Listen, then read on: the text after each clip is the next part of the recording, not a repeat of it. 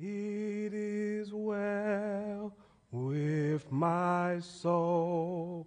It is well with my soul. It is well.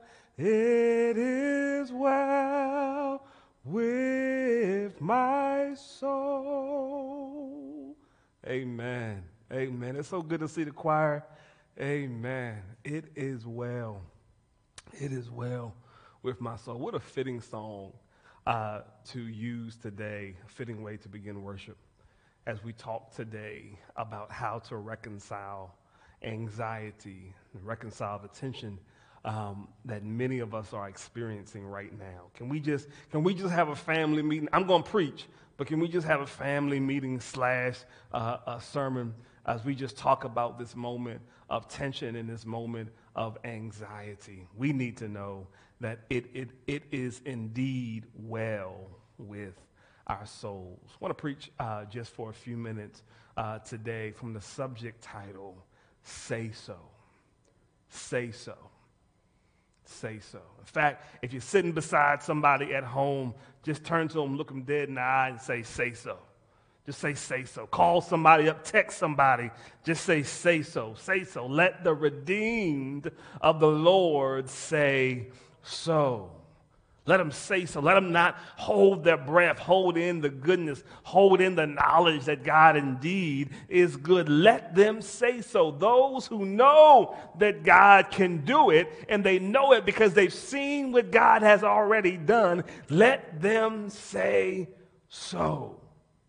Let the redeemed of the Lord say so.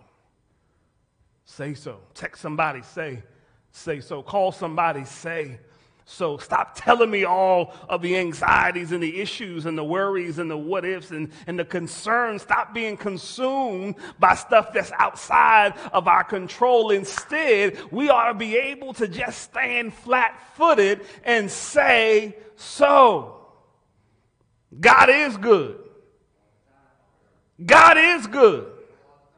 God has provided and kept me. God has covered me. God has touched my family and healed us in the past. God has protected us in the past. It is so. God is good.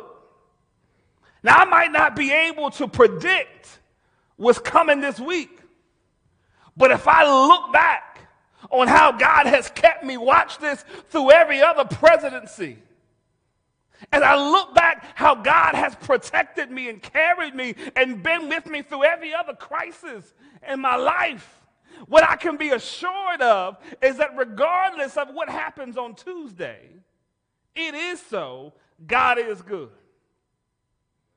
Let the redeemed of the Lord say so.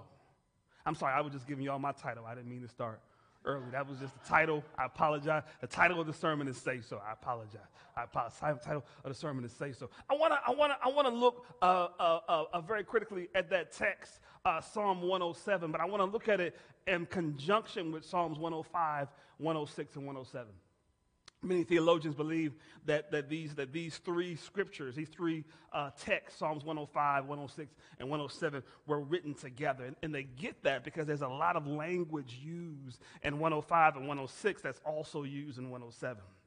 These were written around the same time period to describe an event, the totality of an event of what God was doing. Psalm 105 was written to talk about, to help us see the Exodus. Right? And so it's giving us information around the Exodus, how the children of Israel left Egyptian slavery and spent time in the desert. Psalm 105 is helping us to see the need of leaving that which we are in bondage to and being able to trust God even in the desert seasons of our life. Sometimes we get caught up in the slavery and the attachments that we have because we have fear over the desert seasons that we know are coming. We get more comfortable in bondage than we are in the desert. And what God is saying is that if you can trust me in the desert, I will release you from all the bondages and attachments that you've been connected to. Psalm 105 helps us see that God is God even in bondage and in the desert, that God has a destiny and a purpose for us, that God is taking us beyond what we have been attached to, that God has a purpose and a destiny that we are going to. But we've got to be willing to get rid of the chains and the bondages we are connected to. I don't know who this is for, but there might be a desert season you're walking through right now. Don't turn around and go back to the slavery place that you were attached to. Don't turn around and go back to where it was comfortable. Don't turn around and go back to where you were in bondage. But trust God even in your desert season. Psalm 105 helps us understand that. Psalm 106 helps us now look at the children of Israel who are being taken into captivity. Taken in from the Assyrians and taken in from the Babylonians, taken into captivity. Psalm 106 helps us see what happens when we allow sin to take over our lives. It helps us see that we begin to lose some things, that we no longer have the privilege of standing and the assurance and the destiny, standing in the peace that God provides. When we let sin lead us, we will always wind up in exile. Sin is our God and our guide. We will always wind up in exile, always wind up in places that we don't want to be. I heard an old preacher say one time that sin will always take you further than you wanted to go, make you stay longer than you wanted to stay, and make you pay more than you wanted to pay. Right? Right? Every single time you wind up in a space, you wind up in a position that you didn't want to be in, but you're there because of sin. Psalm 106 helps us see how the children of Israel, because they would not listen to God, they would not connect with God, now they are in captivity. Now the Babylonians have taken them over. The Assyrians have taken them over because of their sin. But God is faithful even in exile. I want you to think back over your lives and the times in which you knew you did wrong, the times in which you knew you deserved every bit of the exile that you were in. Can you look in that place and see that God was still faithful, that God still kept you in your right mind, that God still provided an exit, that God still sent angels to give you nudges to come back to his glory and to his peace, even in your season of exile? God does not leave us in the pig pen. God does not leave us in our muck and our mire. But God is with us even in our challenges. Psalm 106 helps us to see that. Psalm 105 helps us to look at the Exodus and the need for going through our desert season. Psalm 106 helps us to look at exile and what happens when sin takes us over. Psalm 107 talks about the victory in Jesus when we trust him. Let the redeemed of the Lord say so. Psalm 107 is about God who has blessed us, God who is with us, a Lord that we can celebrate. But here's the reason why I set it up, because you can't get to 107 unless you have gone through 105 and 106. In order to give us the stamina, the weight, and the authority to talk about the goodness of God, the victory of God, we had to have gone through some stuff. And here is the reality. Sometimes God will send us through a season just so we can see the character of God on the other side. And so God is revealing a piece of his character through the season we are walking in. We're learning some stuff about the character of God, our relationship with God, when we're going through our Exodus season. There's some stuff about God I didn't know until I got challenged and was out there by myself. There's some stuff about my relationship and my commitment to God that I did not discover until I had to go through some rough challenges and some hard places. And so God will use our Exodus experiences and our exile experiences to help shape our understanding of his character and our relationship to him, so that we can get to 107 and begin to praise him for fully who he is. Do y'all get that? You can't get to 107 unless you've been through 105 and 106. Your praise got to have some weight. Your worship has to have some weight. Has to have gone through a process, and to be able to say, thank you, God. I've had to experience some places where there was some challenge. Be able to see some pieces of God's character in the place of my victory. And so I'm celebrating a God that kept me. I'm celebrating a God that loved me. I'm celebrating a God who was with me in my exodus, in my exile. And so now I can say so. If you haven't been through some exodus and some exile, you can't say so.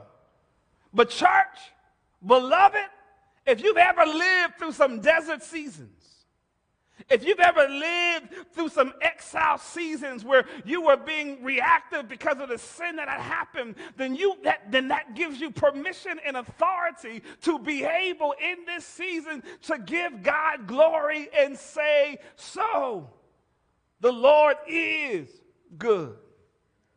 Y'all hear me? Y'all hear me? You are qualified because you survived. And you survived because God was with you. What qualifies you is not how many scriptures you done memorized.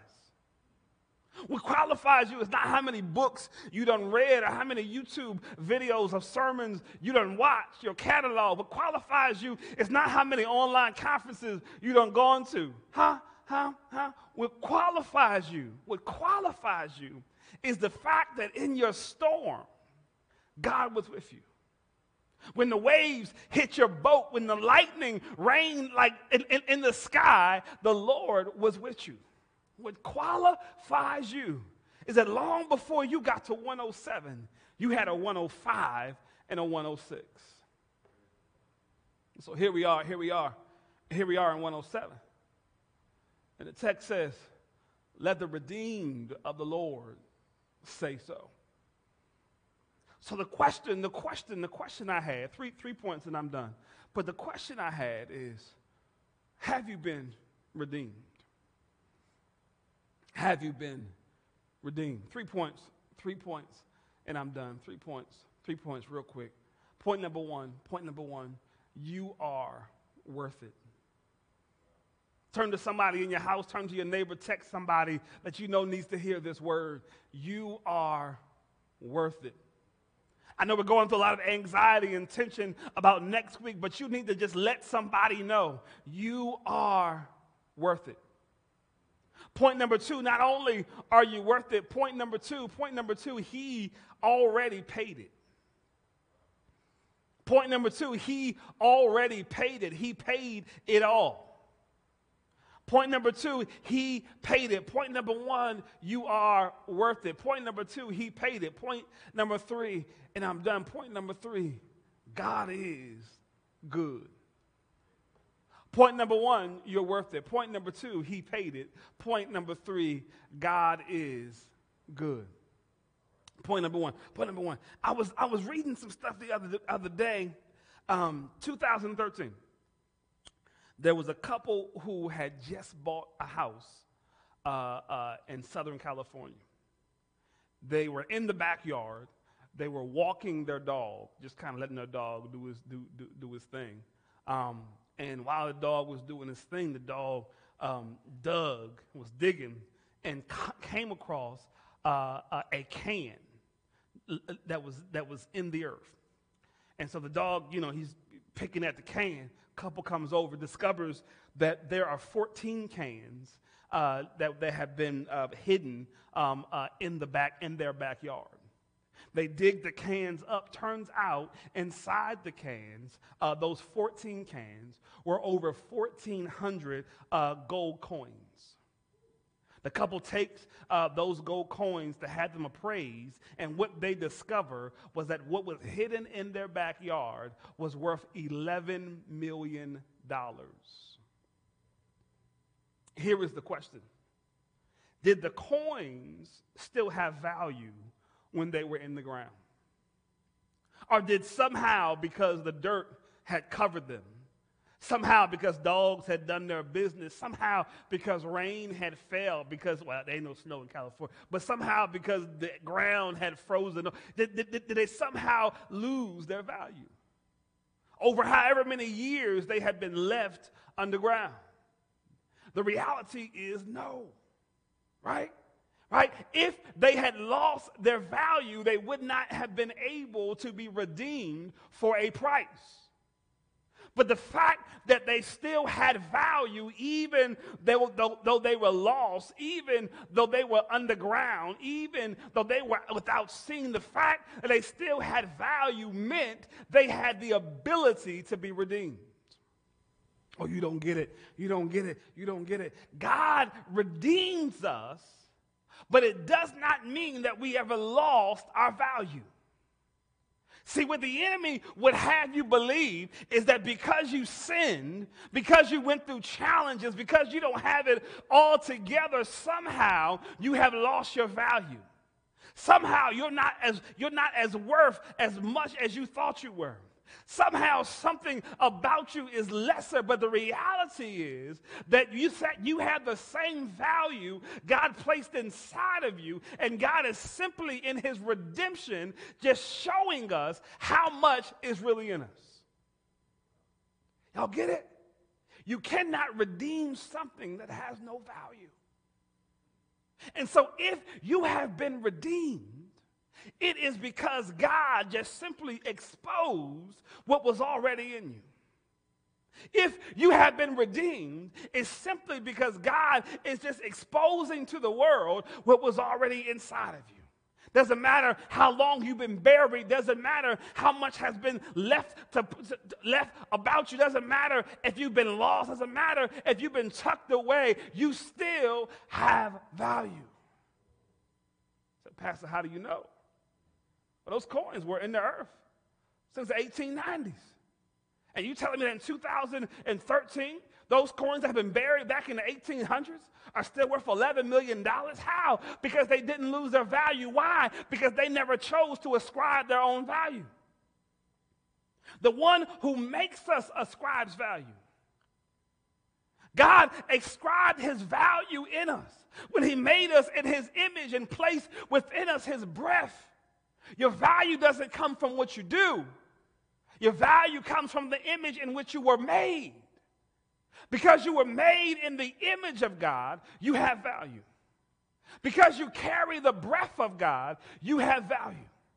And so because I can't change the image I was made in, and I can't change the fire that I carry, then regardless of the circumstances I go through, all God's got to do is dust me off, and you're going to see I'm just as worth as much as I was before as I am now. And so I am redeemed because of the Redeemer has shown the value that I've been carrying. Y'all get it? You don't control my value. I don't care how many commercials you put up. I don't care how many songs you put up. I don't care what celebrity you have parade in front of the camera. You don't control my value. You don't get to tell me how much I'm worth. The one that made me in his image. The one that breathed into me his breath, right? That's the one that gives me my value. So even if you beat me down, even if I have to go away, even if I have to back up for a season, what I know is that when God redeems me, you're going to see the value that God placed in me. Beloved, you are worth it. You are worth it. In the season of anxiety and tension, we often have a tendency to shrink, to become insular, to close off ourselves, right? Because we're worried about what may happen. We're worried about what's going on. But the reality is, if you would just trust God in this season, what you would discover is that you're worth more than you thought. You're worth more than you thought. You're certainly worth more than what they told you. I don't know who that's for. You better turn to the person beside you in your house. and say, I don't know if you value me right. We need to, don't do that. Don't do that. Don't do that. I don't want to start nothing at home. Well, how much do you value me, babe? No, I want to start it at home. I want to start it at home, Lord Jesus. But you need to know that you are worth it. You are worth it. Because your value comes from God. You cannot redeem that which does not have value. God can redeem us because we never lost our value. We never lost our value. The waves and the winds, the storms that you went through did not take your value.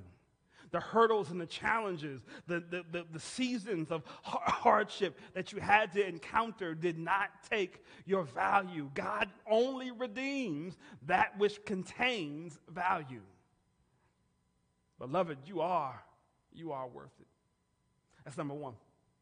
Number two, not only are you worth it, number two, he paid it. Number two, not only are you worth it, but number two, he paid it. He paid it. He paid it.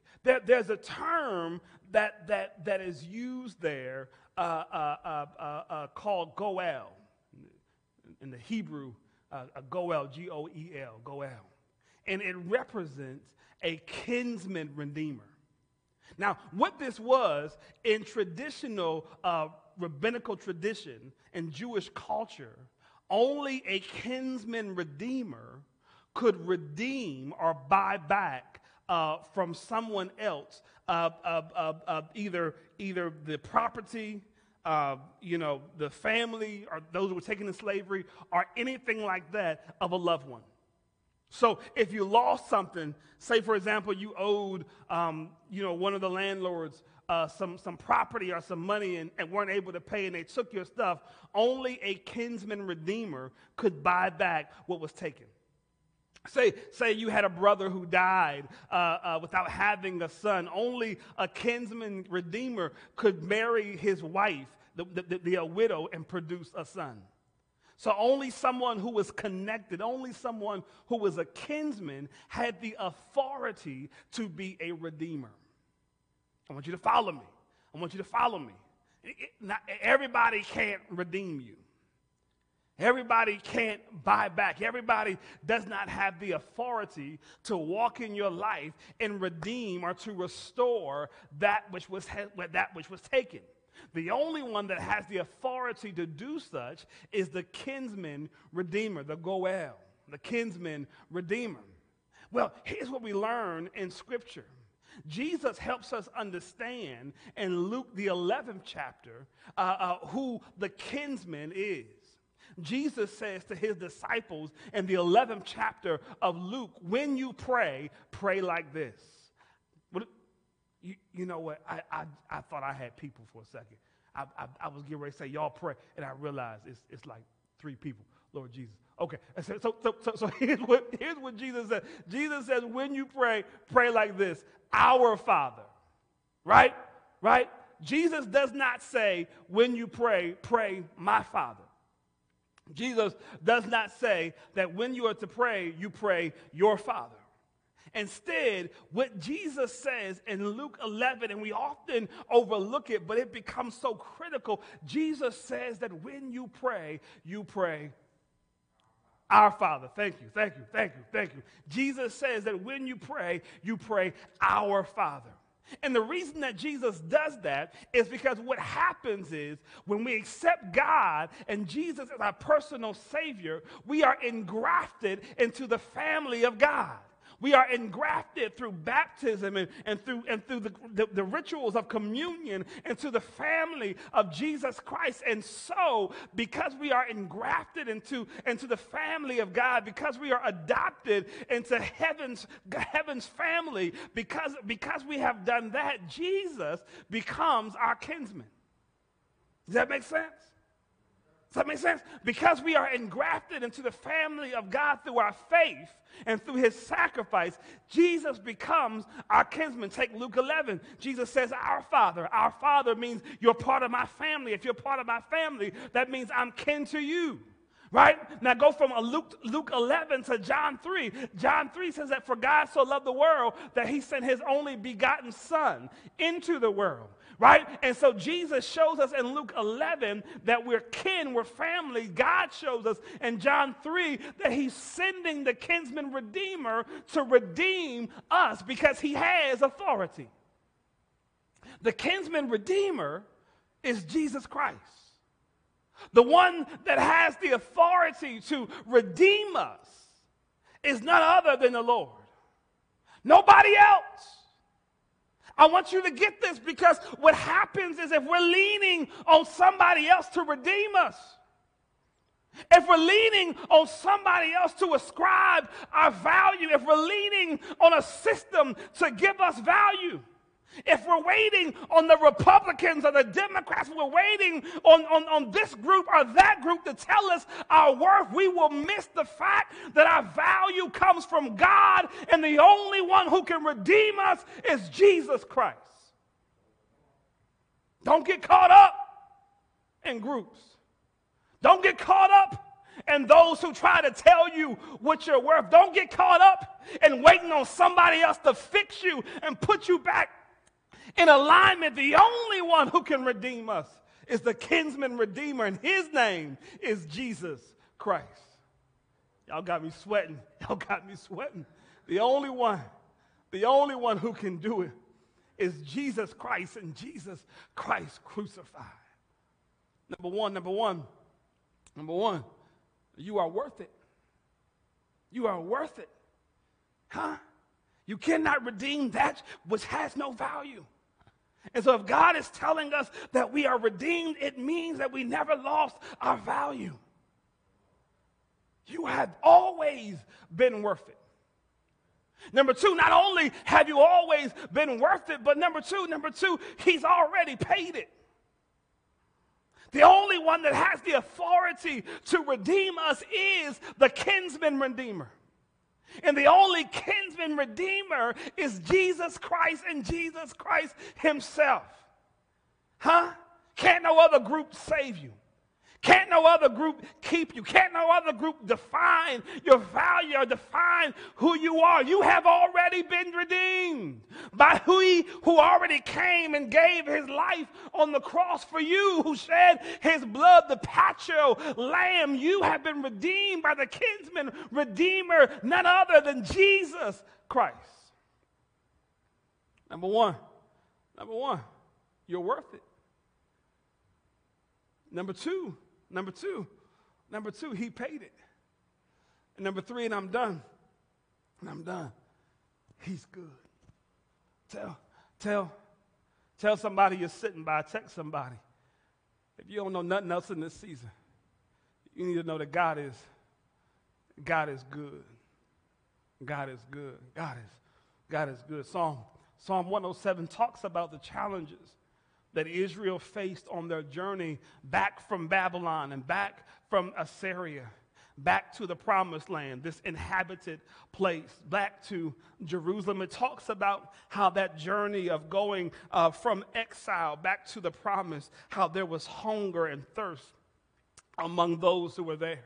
It talks about how 107 talks about the enemies that stood watching as those who were called by God, those who had been redeemed by God, simply walked out of slavery into their freedom.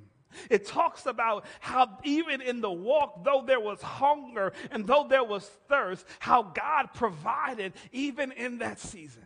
It talks about in 107 that we can trust God even in our hunger. We can trust God even when we're thirsty. We can trust God in our uncertainty. We can trust God in our anxiety. We can trust God in our worry, because he has never left us nor forsaken us, but he's always shown us his loving kindness.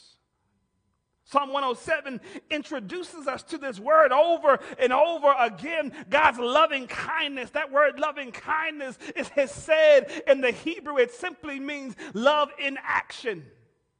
Love in action, love willing to sacrifice, love willing to put itself on the line, love willing to get dirty and in the mud with you, a love that isn't just simply stagnant, but a love that is moving. God shows us his loving kindness by being with us in the middle of our crisis, being with us in the middle of our storms, being with us in the middle of our hunger and our thirst, and providing for us. That's the God you serve. You serve a God that is good in season and out of season. You serve a God that is good in your anxieties and your worries and in your joy and your peace. You serve a God that is good in exile and in your promise. You serve a God that is good in your exodus and in your destiny. You serve a God that is good when the crash happens and when the celebration comes. You serve a God that is good all the time. Psalm 107 helps us to see that his loving kindness, his love in action, his love that is sacrificial never goes away, but instead God is with us all the time. And so, because we take with us his loving kindness, because we take with us his glory, because his love is always acting on our behalf, is always moving on our behalf, is always sacrificing on our behalf, because we walk with that loving kindness even in our hunger and our thirst. What the text tells us is that we ought to be able to say so. Let the redeemed of the Lord say so. If you recognize that you are worth it, that only God can ascribe your value, you ought to be able to say so. If you recognize that he already paid it, that the kinsman redeemer took care of the price because he has the authority, you ought to be able to say so. And if you recognize that God is indeed good all the time, then you ought to be able to say so. Church, this is the season. This is the season. This next week is a moment of opportunity for you to say so. It is a moment of opportunity for you who have been redeemed to stand flat-footed and declare that God is good. I know the news media and the waves and the winds are going to come, and they're going to try to get you to curtail to their narrative.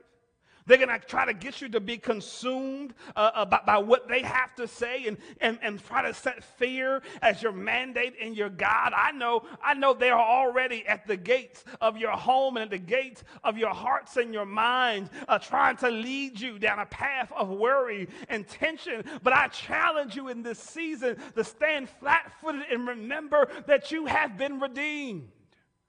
And that because you have been redeemed, you ought to be able to say so. I challenge you in this season that regardless of what happens in the weeks to come, that your position is clear.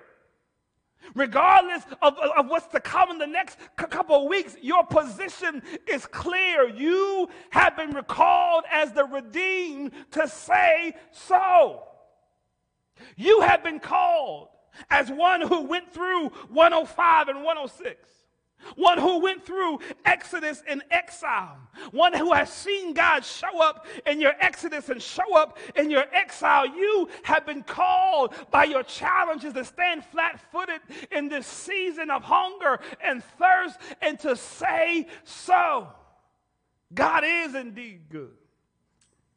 Watch this. On Tuesday, God's going to be good. On Wednesday, God's going to be good. On Thursday, he's still good. Come Friday, God's going to be good.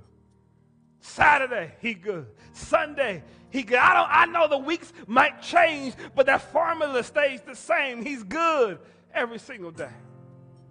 And I know it, Bishop told me, because I looked back on the week that came last week, and he was good to me then. I look back on last Monday and Tuesday, and he was good to me then. I look back on months previous and months past, and I discover that he's been good all along. And if he's been that good, I know that God can be good right now. And so what I'm going to do, and what I'm asking you to do as a church family, as members and family and friends of Canfor Memorial United Methodist Church, 585 Fuller Avenue, St. Paul, Minnesota, 55103. What I'm asking you to do is to remember that you have been redeemed. And in this season, to say so.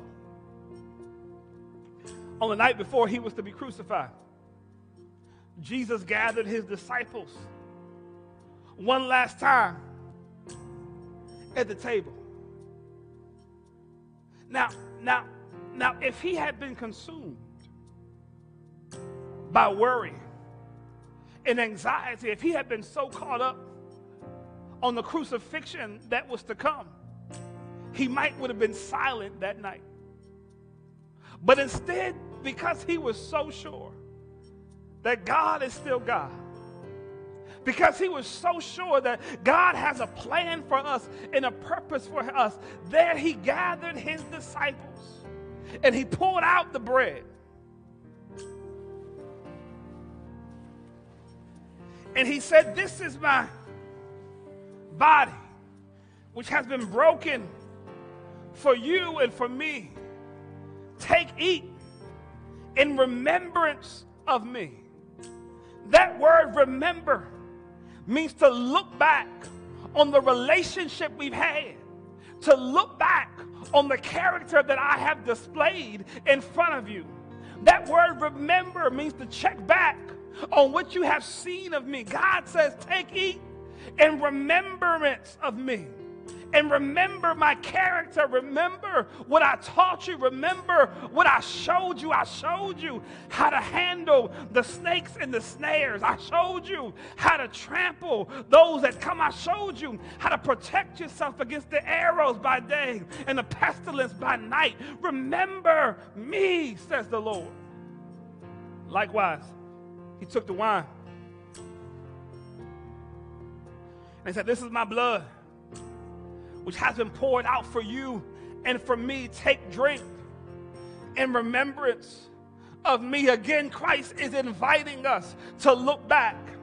Christ is inviting us to remember all the many different ways in which he has been with us, all the many different ways in which we have been redeemed. Don't get caught up on the crucifixions of tomorrow, but remember the goodness that you have seen in the blessedness of today.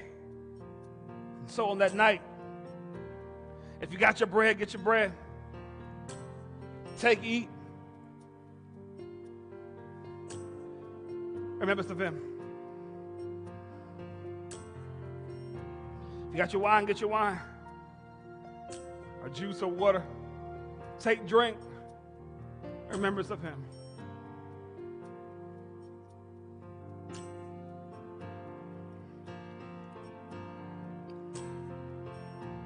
And I remind you of the prayer that he taught us to pray. In Luke 11, I point to those first two words because it was a promise that he would be our kinsman, redeemer. Those first two words of his prayer were a promise that he had been given authority to redeem us from sin, hell, and the grave. And so I'd like for us to just pray that prayer in remembrance of our kinsman redeemer who has given us worth and redeemed us from hell, grave, and from sin. Let's pray. Our Father, who art in heaven, holy is thy name. Thy kingdom come, thy will be done on earth as it is in heaven. Give us, God, this day our daily bread. And forgive us of our temptations and trespasses as we forgive those who trespass against us. Lead us not into temptation, but instead, God, deliver us from evil. God, you are mighty. You are worthy. You are holy. You are good. And you are good all the time. You are our Redeemer. You are great. You are magnificent. For God, there is none like you in all the earth. Lord, there is none that can compare to your worth. God, you are amazing. And we have seen you do miracles after miracles and wonders after wonders and signs after signs. And so for that, God, we say thank you. And this we pray in Jesus' name. Amen. Amen. Listen, beloved, as you walk into this week, I just want you to remember that you have been redeemed by God, and that because you have been redeemed by God, your kinsman redeemer, then your responsibility and your role in this season is to say so. Is to say so. Don't be taken by the winds and the waves. But in this season, in this week that is coming, remember who redeemed you and say so. Listen, I love you. I thank God for you. Look forward to seeing you Thursday for Bible study, and then right back here Sunday morning for worship. God bless you. I'll be praying for you this week, and we'll see you on Thursday. Amen.